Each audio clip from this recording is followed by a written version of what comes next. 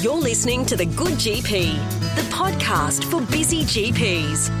Hi everyone, it's Christina from The Good GP. In today's episode on smoking cessation, I interview Kym Yuke, an Aboriginal health worker who specialises in this very topic. We found we had so much content to get through, lots of really practical tips and clinical pearls, that actually there was enough information to go over 2 parts. So stay tuned for this first section where we talk about assessing a patient who is wanting to quit smoking, as well as looking at options in terms of nicotine replacement therapy. And make sure you tune in for the second part as well, where we talk about special population groups, as well as the use of non-NRT supports for smoking cessation, including Varenicline. I hope you enjoy the podcast. Welcome to the podcast, Kym, and thanks so much for joining me today. Thank you, Christina. Now, Kym, you are working in primary care and almost exclusively really in the area of smoking cessation. Do you want to tell me a bit more about your role and how you got into that? Sure. I have a background as an Indigenous background to start with, so hence I've ended up working in Indigenous health. I started off as a nurse and then did health promotion, later on did public health. I was working in this role originally in broader health promotion, looking at healthy lifestyle generally. We noticed as a service that there was a great need for tobacco treatment as well as promoting a healthy lifestyle with non-smoking, but to actually help people to quit. So my service has really evolved from that. So I do a lot of one-on-one. I've got a very flexible way of working because we're in the Indigenous community. I offer home visits for people that can't come in. I also have a great deal of support from management to offer free NRT. I work closely with the GPs who can support me by prescribing Champix. And so, as a result, I have a very, very busy practice because, as most people would know, the Indigenous community has very high rates of smoking. Yeah, absolutely. Excellent. And so, I can't thank you enough for joining me today. You bring a lot of expertise and experience with this topic, so I really appreciate it. I think it's a great topic for us as GPs to learn a bit more about, and it's a great opportunity to update ourselves with the latest evidence and guidelines, and quite timely because the RACGP has recently released their updated guidelines, the Supporting Smoking Cessation, a guide for health professionals. A great resource, very evidence-based, and I'd encourage the GPs and even other health professionals out there that might be listening to have a look through that if they do want some extra information after what we cover today. Now, I'm really keen to get right into this subject matter. I'm not even going to go into the whole benefits of smoking cessation and why our patients should quit. I think as GPs we are really well versed in that and have had it drummed into us right from the start. I really want to get into the nitty-gritty about actually supporting our patients with the quitting. Now, I know that in the recent guidelines there's been a bit of a change in terms of how we assess our patients' readiness, I guess, to quit. Yep. Did you want to tell me a little bit about that?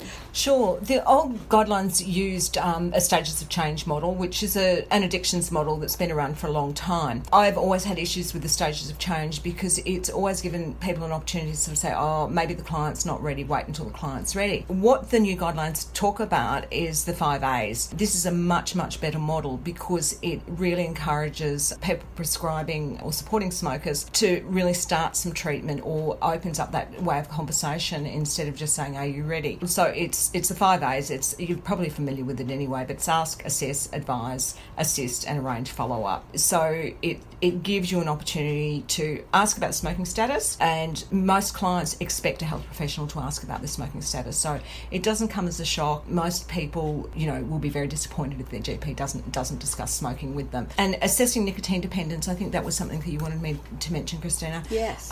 We use a modified Fagerstrom scale. So that's only 3 questions. So how many cigarettes do you have in a typical day? When do you smoke your first cigarette? Is it within 60 minutes of waking? And if you've ever tried to quit smoking, have you had a history of withdrawal symptoms? Which is a really simple way, just 3 questions. It doesn't take long. No. Yeah, no. Fantastic. Yeah, and I think people really understanding that they're not going to jeopardise that relationship with the client is really, really important. And again, it doesn't even necessarily have to be the GP. This can be done by practice nurses, health workers, whoever else is around. Again, clients are expecting to be asked about their smoking when they come into a health facility. And those 3 questions can be done very easily by anyone in the facility. They're not offensive, they're not particularly personal, And I find generally people are very honest about it. And that's really one of the major changes in those new guidelines, and I think that's a real advantage, having those professionally endorsed. Yeah, excellent. Okay, if we've got a patient in front of us and we've started to talk to them about it and we've done those initial screening questions to assess their dependence, and they are keen to quit and wanting some options in terms of support, what's out there? What options are there, and what actually shows some evidence behind it? With the client themselves, one of the best ways of doing it, because what we know about nearly all smokers, nearly all of them have had quit attempts at various times. So usually if they've had some success with one product or another, that's often a really good starting point, or to have a conversation with them about why it worked or why it didn't work. And usually people are really upfront. They'll say, no, Varenicline was a nightmare, literally. Or, no, the patches worked really, really well, but, I was using one and I did it for weeks and weeks and it didn't seem to help. So that gives us a really good starting point around dosing what's acceptable to the client. So that's your starting point with your client. With the actual evidence base for smoking cessation treatment, we know that combination NRT is first line along with Varenicline. They give similar results, but we know we double the chances of any client quitting with some counselling. My experience with Varenicline, because it reduces people's desire to smoke and reduces their experience of pleasure from that smoking, they can often do it by themselves, but there seems, just in my practice, to be relapse because they haven't learnt some of those skills of becoming a non-smoker. So that's how the counselling kind of supports both the medical nicotine addiction, but then the counselling is really, really important to support the social skills and to support those skills of developing non-smoking behaviours. Yeah, and that's a great tip, isn't it? Because I think often give the prescription and go away, here you go, do the discussion around how to take it, but that follow-up counselling is actually really important and can be done by anyone. I mean, if the GP themselves has an interest in following up and counselling, there's other professionals like yourself, and then even, I guess, some online phone type of services too? Certainly Quitline is available throughout Australia, and Quitline has amazing results. Most Quitline services in Australia also provide nicotine replacement therapy via the mail, so that's another really good option if the GP or the facility hasn't got the capacity for ongoing counselling or whatever. Quitline is really good at making those phone calls. They'll make numerous phone calls to contact the client. They'll provide the NRT in the mail, and they'll provide the problem solving around the NRT. I guess that's one of the things when we're talking about any of the nicotine replacement products, none of them are perfect. So the role of the GP or the pharmacist or Quitline is to really work with that client, and when they say, I've stopped using the patches, is to work out what the problem was and to do some problem solving with them. Changing the time of the patches, providing tapes, showing them the kinds of tapes to buy, using hydrocortisone cream under the patch to solve the itching problem, changing the brand of patch. There's a whole bunch of stuff that can be done to make sure that the products are working for the client. Yeah, okay, so you've leaped into the nicotine replacement therapy, so let's keep going down that line. Sure. So you've mentioned a couple of things. Do you want to go through what actually is available now? There's a multitude of products, and it seems to be new things coming on all the time. Yeah. So did you want to run through what is actually available and how you'd sort of decide which type of nicotine replacement therapy is best for a patient? Sure. So the nicotine replacement patches are available in a number of brands. There's a number of differences in those patches in terms of the release time of the nicotine into the bloodstream. So generally that doesn't matter because they all release over generally 21 hours. There's some patches that have a shorter time frame. I think that most of the clients that I see are very heavy smokers generally, and I very rarely use a lower dose than 21 milligram patch. There's no evidence for tapering off those patches, so there's no role for the old-fashioned 21, 14, 7 milligram thing. The only exception to the 21 milligram patches would be a very, very low-level smoker or a very small person. So if I saw an older lady who was 45 kilos or even a younger woman who was 45 kilos, I would be likely to titrate up. The other thing, of course, we have to remember about patches is traditionally the 121 milligram patch is really generally underdosing for people. So what we know is that the quitlines now are double patching. There was certainly one study out, it was a small study, but it showed most smokers could tolerate between 4 and 5 patches. So wow. working with your client, moving up towards that, I always start with 1 patch. We check back in around symptoms. I've got access to a smokalyzer, which is a carbon monoxide monitor. Once we see how they're going with the smoking, whether that 1 patch has actually dropped the monitor or whether they've dropped their smoking in that period of time. But often for a very heavy smoker, they'll come back and say nothing happened. So I've got numerous clients on 4 patches and some on 5. Wow. And so you'd start on the 1 patch, I do, though, and then up titrate. Yep. At what sort of an interval? How long would you have to wait before you went, oh, okay, this isn't enough, let's add a second? I usually see people weekly, but again, that's maybe a big ask for a GP, but that's where your quit line comes in as well. So they can easily titrate up to 2 and possibly 3. They're providing up to 2. So that's sort of the patches, that's a slow release, it's a background dose, but then we have the intermittent forms. So can I ask, just before we move away from the patches, just one other question is whether to wear it at night or not.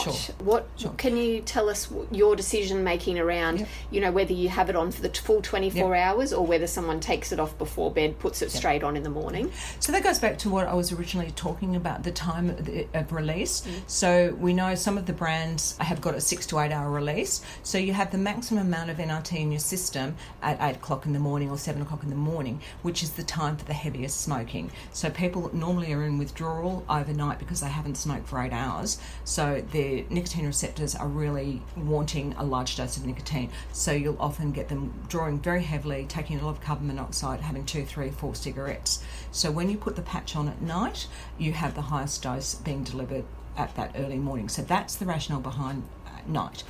But there's always a but. As I said, none of these products are perfect. Some people do experience restless sleep, some dreams. Now, basically, the restless sleep, the evidence doesn't tell us really whether that's nicotine withdrawal, and the dreams, very, very, very rarely are they violent and awful. Mostly they're weird. Mostly it's weird roller coasters and whatever, but very occasionally someone will complain. The other thing that happens with those particular side effects is they usually only last for a week or so. Most of the people that I see would have been smoking for 40 years. But basically weighing up that these are probably fairly minor side effects for a medication to use for 3 months or 6 months compared to smoking, this damage of smoking for 40 years and ongoing for another 20 years. So again, not perfect products, having that conversation around whether those side effects are tolerable.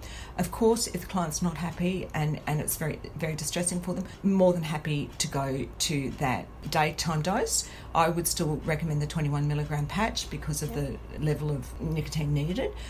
And then you can introduce your pulsatile, your intermittent forms of NRT, and so you can prescribe something to be had in the morning before that patch actually starts to work. So okay, so let's talk about then that intermittent dosing. What's available? Yeah.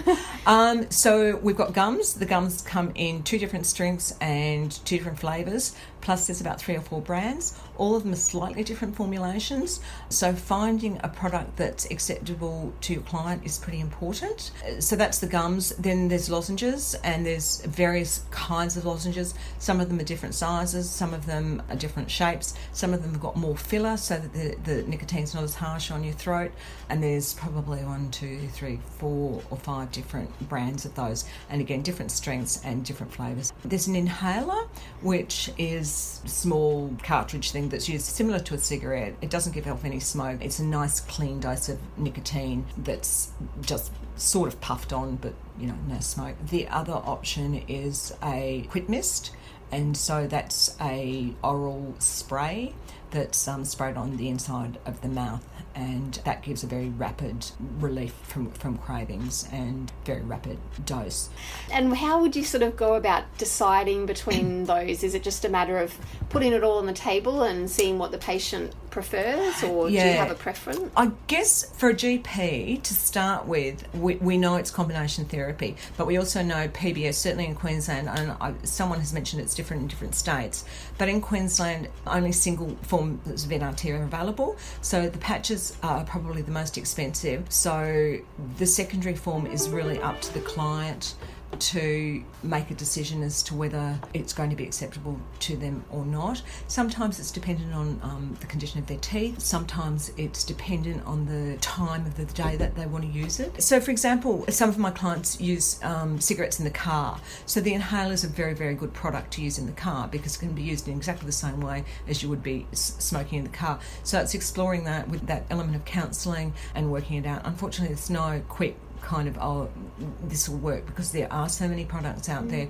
Smoking is a very entrenched behaviour. As you know, it's a relapsing condition, so there's a lot of personalisation to be done to make sure that the client's getting what they need to support them to quit.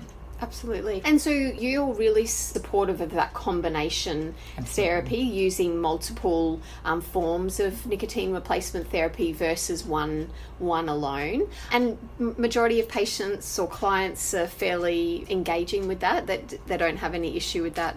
I think for any smoker to ask them to go and spend money on trying out different forms of NRT, that's a bit of a challenge. Something that happens in the Indigenous community and probably in broader communities is someone will be using something.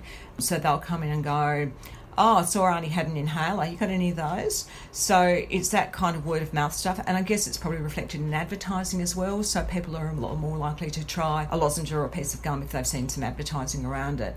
But one of the things that I'll often talk to people about is starting on probably the least expensive option, and a very small packet of the inhaler is only about $10 at the moment. So that's possibly a good option to go along with those patches. Hopefully they've accessed the patches on PBS. Quitline will provide the patches and also an option. So they will possibly provide gum, possibly lozenges, and sometimes spray. It depends what they've got available and the needs of the client. So they're quite good too at providing a range of things. So. Yeah, okay. And we were talking a little bit before we started recording about the pre-quitting start of the nicotine replacement, and I think this is something that's really changed in terms of our advice. It used to be pick a quit date and that's when you stop all of your cigarettes and that's when you start your nicotine replacement, whereas now there's more acceptance of having this lead-in period. Did you want to touch on that? So one of the gurus of tobacco treatment talks about talking to the client about the quit date, picking them. So we'll start using some nicotine replacement or some Champex, and then as you see the client, you're discussing how their smoking's going with them, whether they're still enjoying the cigarettes, that sort of stuff. What usually happens, and again, I've got the privilege of seeing people regularly, is by usually week 2 or 3, they'll have a look at the smokalyzer, they'll see that the effect of the nicotine replacement or the Varenicline is working, and once they've done that, they start to feel quite motivated. Or even if they're reporting the number of cigarettes, they'll say, oh, actually I'm only smoking half a cigarette. What they'll usually say is, right, this week I'm not going to buy any more tobacco, I've got 6 cigarettes left, I'm not buying any more after that. So that's usually how I approach that quitting thing. So for a GP, I think it would probably be the same. It would be start the medication, come back and check in with me, or the practice nurse or whoever else is doing this, and see how you're going. That gives you your opportunity to adjust the dose if absolutely nothing's happening, and to see how those medications are being tolerated. Excellent. And what about stopping the nicotine replacement therapy? I mean, when is it sort of someone's actually managed to stay off the cigarettes? When do they actually stop the patches, stop the gum? So the recommended treatment cycle for nicotine replacement patches is 12 weeks. So I absolutely use 121 milligram patch for the 12 weeks. If someone was up using the 4 or 5, again, what I usually find with clients, they're pretty much self-titrating by that stage. They will start to say, I've taken it back to 1, 2, whatever, feeling good on 2. So it's really 12 weeks is the prescribed dosage, and that would be with whatever combination of NRT that you were using. What we then recommend is carrying some pulsatile NRT for the next 12 months. So it's really because, again, it's the behaviour. There's lots of those cues, and if you've got a bit of a backup with, I could have a cigarette, or I might have a puff of mist, or I might have a lozenge, that's a much better option than relapsing. So it's 12 months of carrying something and 12 weeks of patches. Yeah, right. Excellent. And you can continue the patches if the patient or client, really was keen to continue post that 12 weeks, was still felt, I'm just not right, I'm not ready yet to lose my safety blanket almost. That would be acceptable. Absolutely. It's always safer to use NRT than it is to continue to smoke. Yeah. So it's, as far as we understand, nicotine is a fairly low danger drug. There's very few side effects. So to continue with the clean form of nicotine, it's harm reduction. It's not perfect, but it's much, much, much safer than continuing to smoke. I've certainly seen clients who've been on NRT for quite a long time until they decide themselves. What usually happens with the behaviour is they'll start to forget to put it on, and then they'll come back and go, oh, I haven't had a patch on for a week. Hey, I'm good. So, yeah, excellent. Okay, thank you again for your time. Really appreciate it. No worries. Talk to you soon. Thank you very much.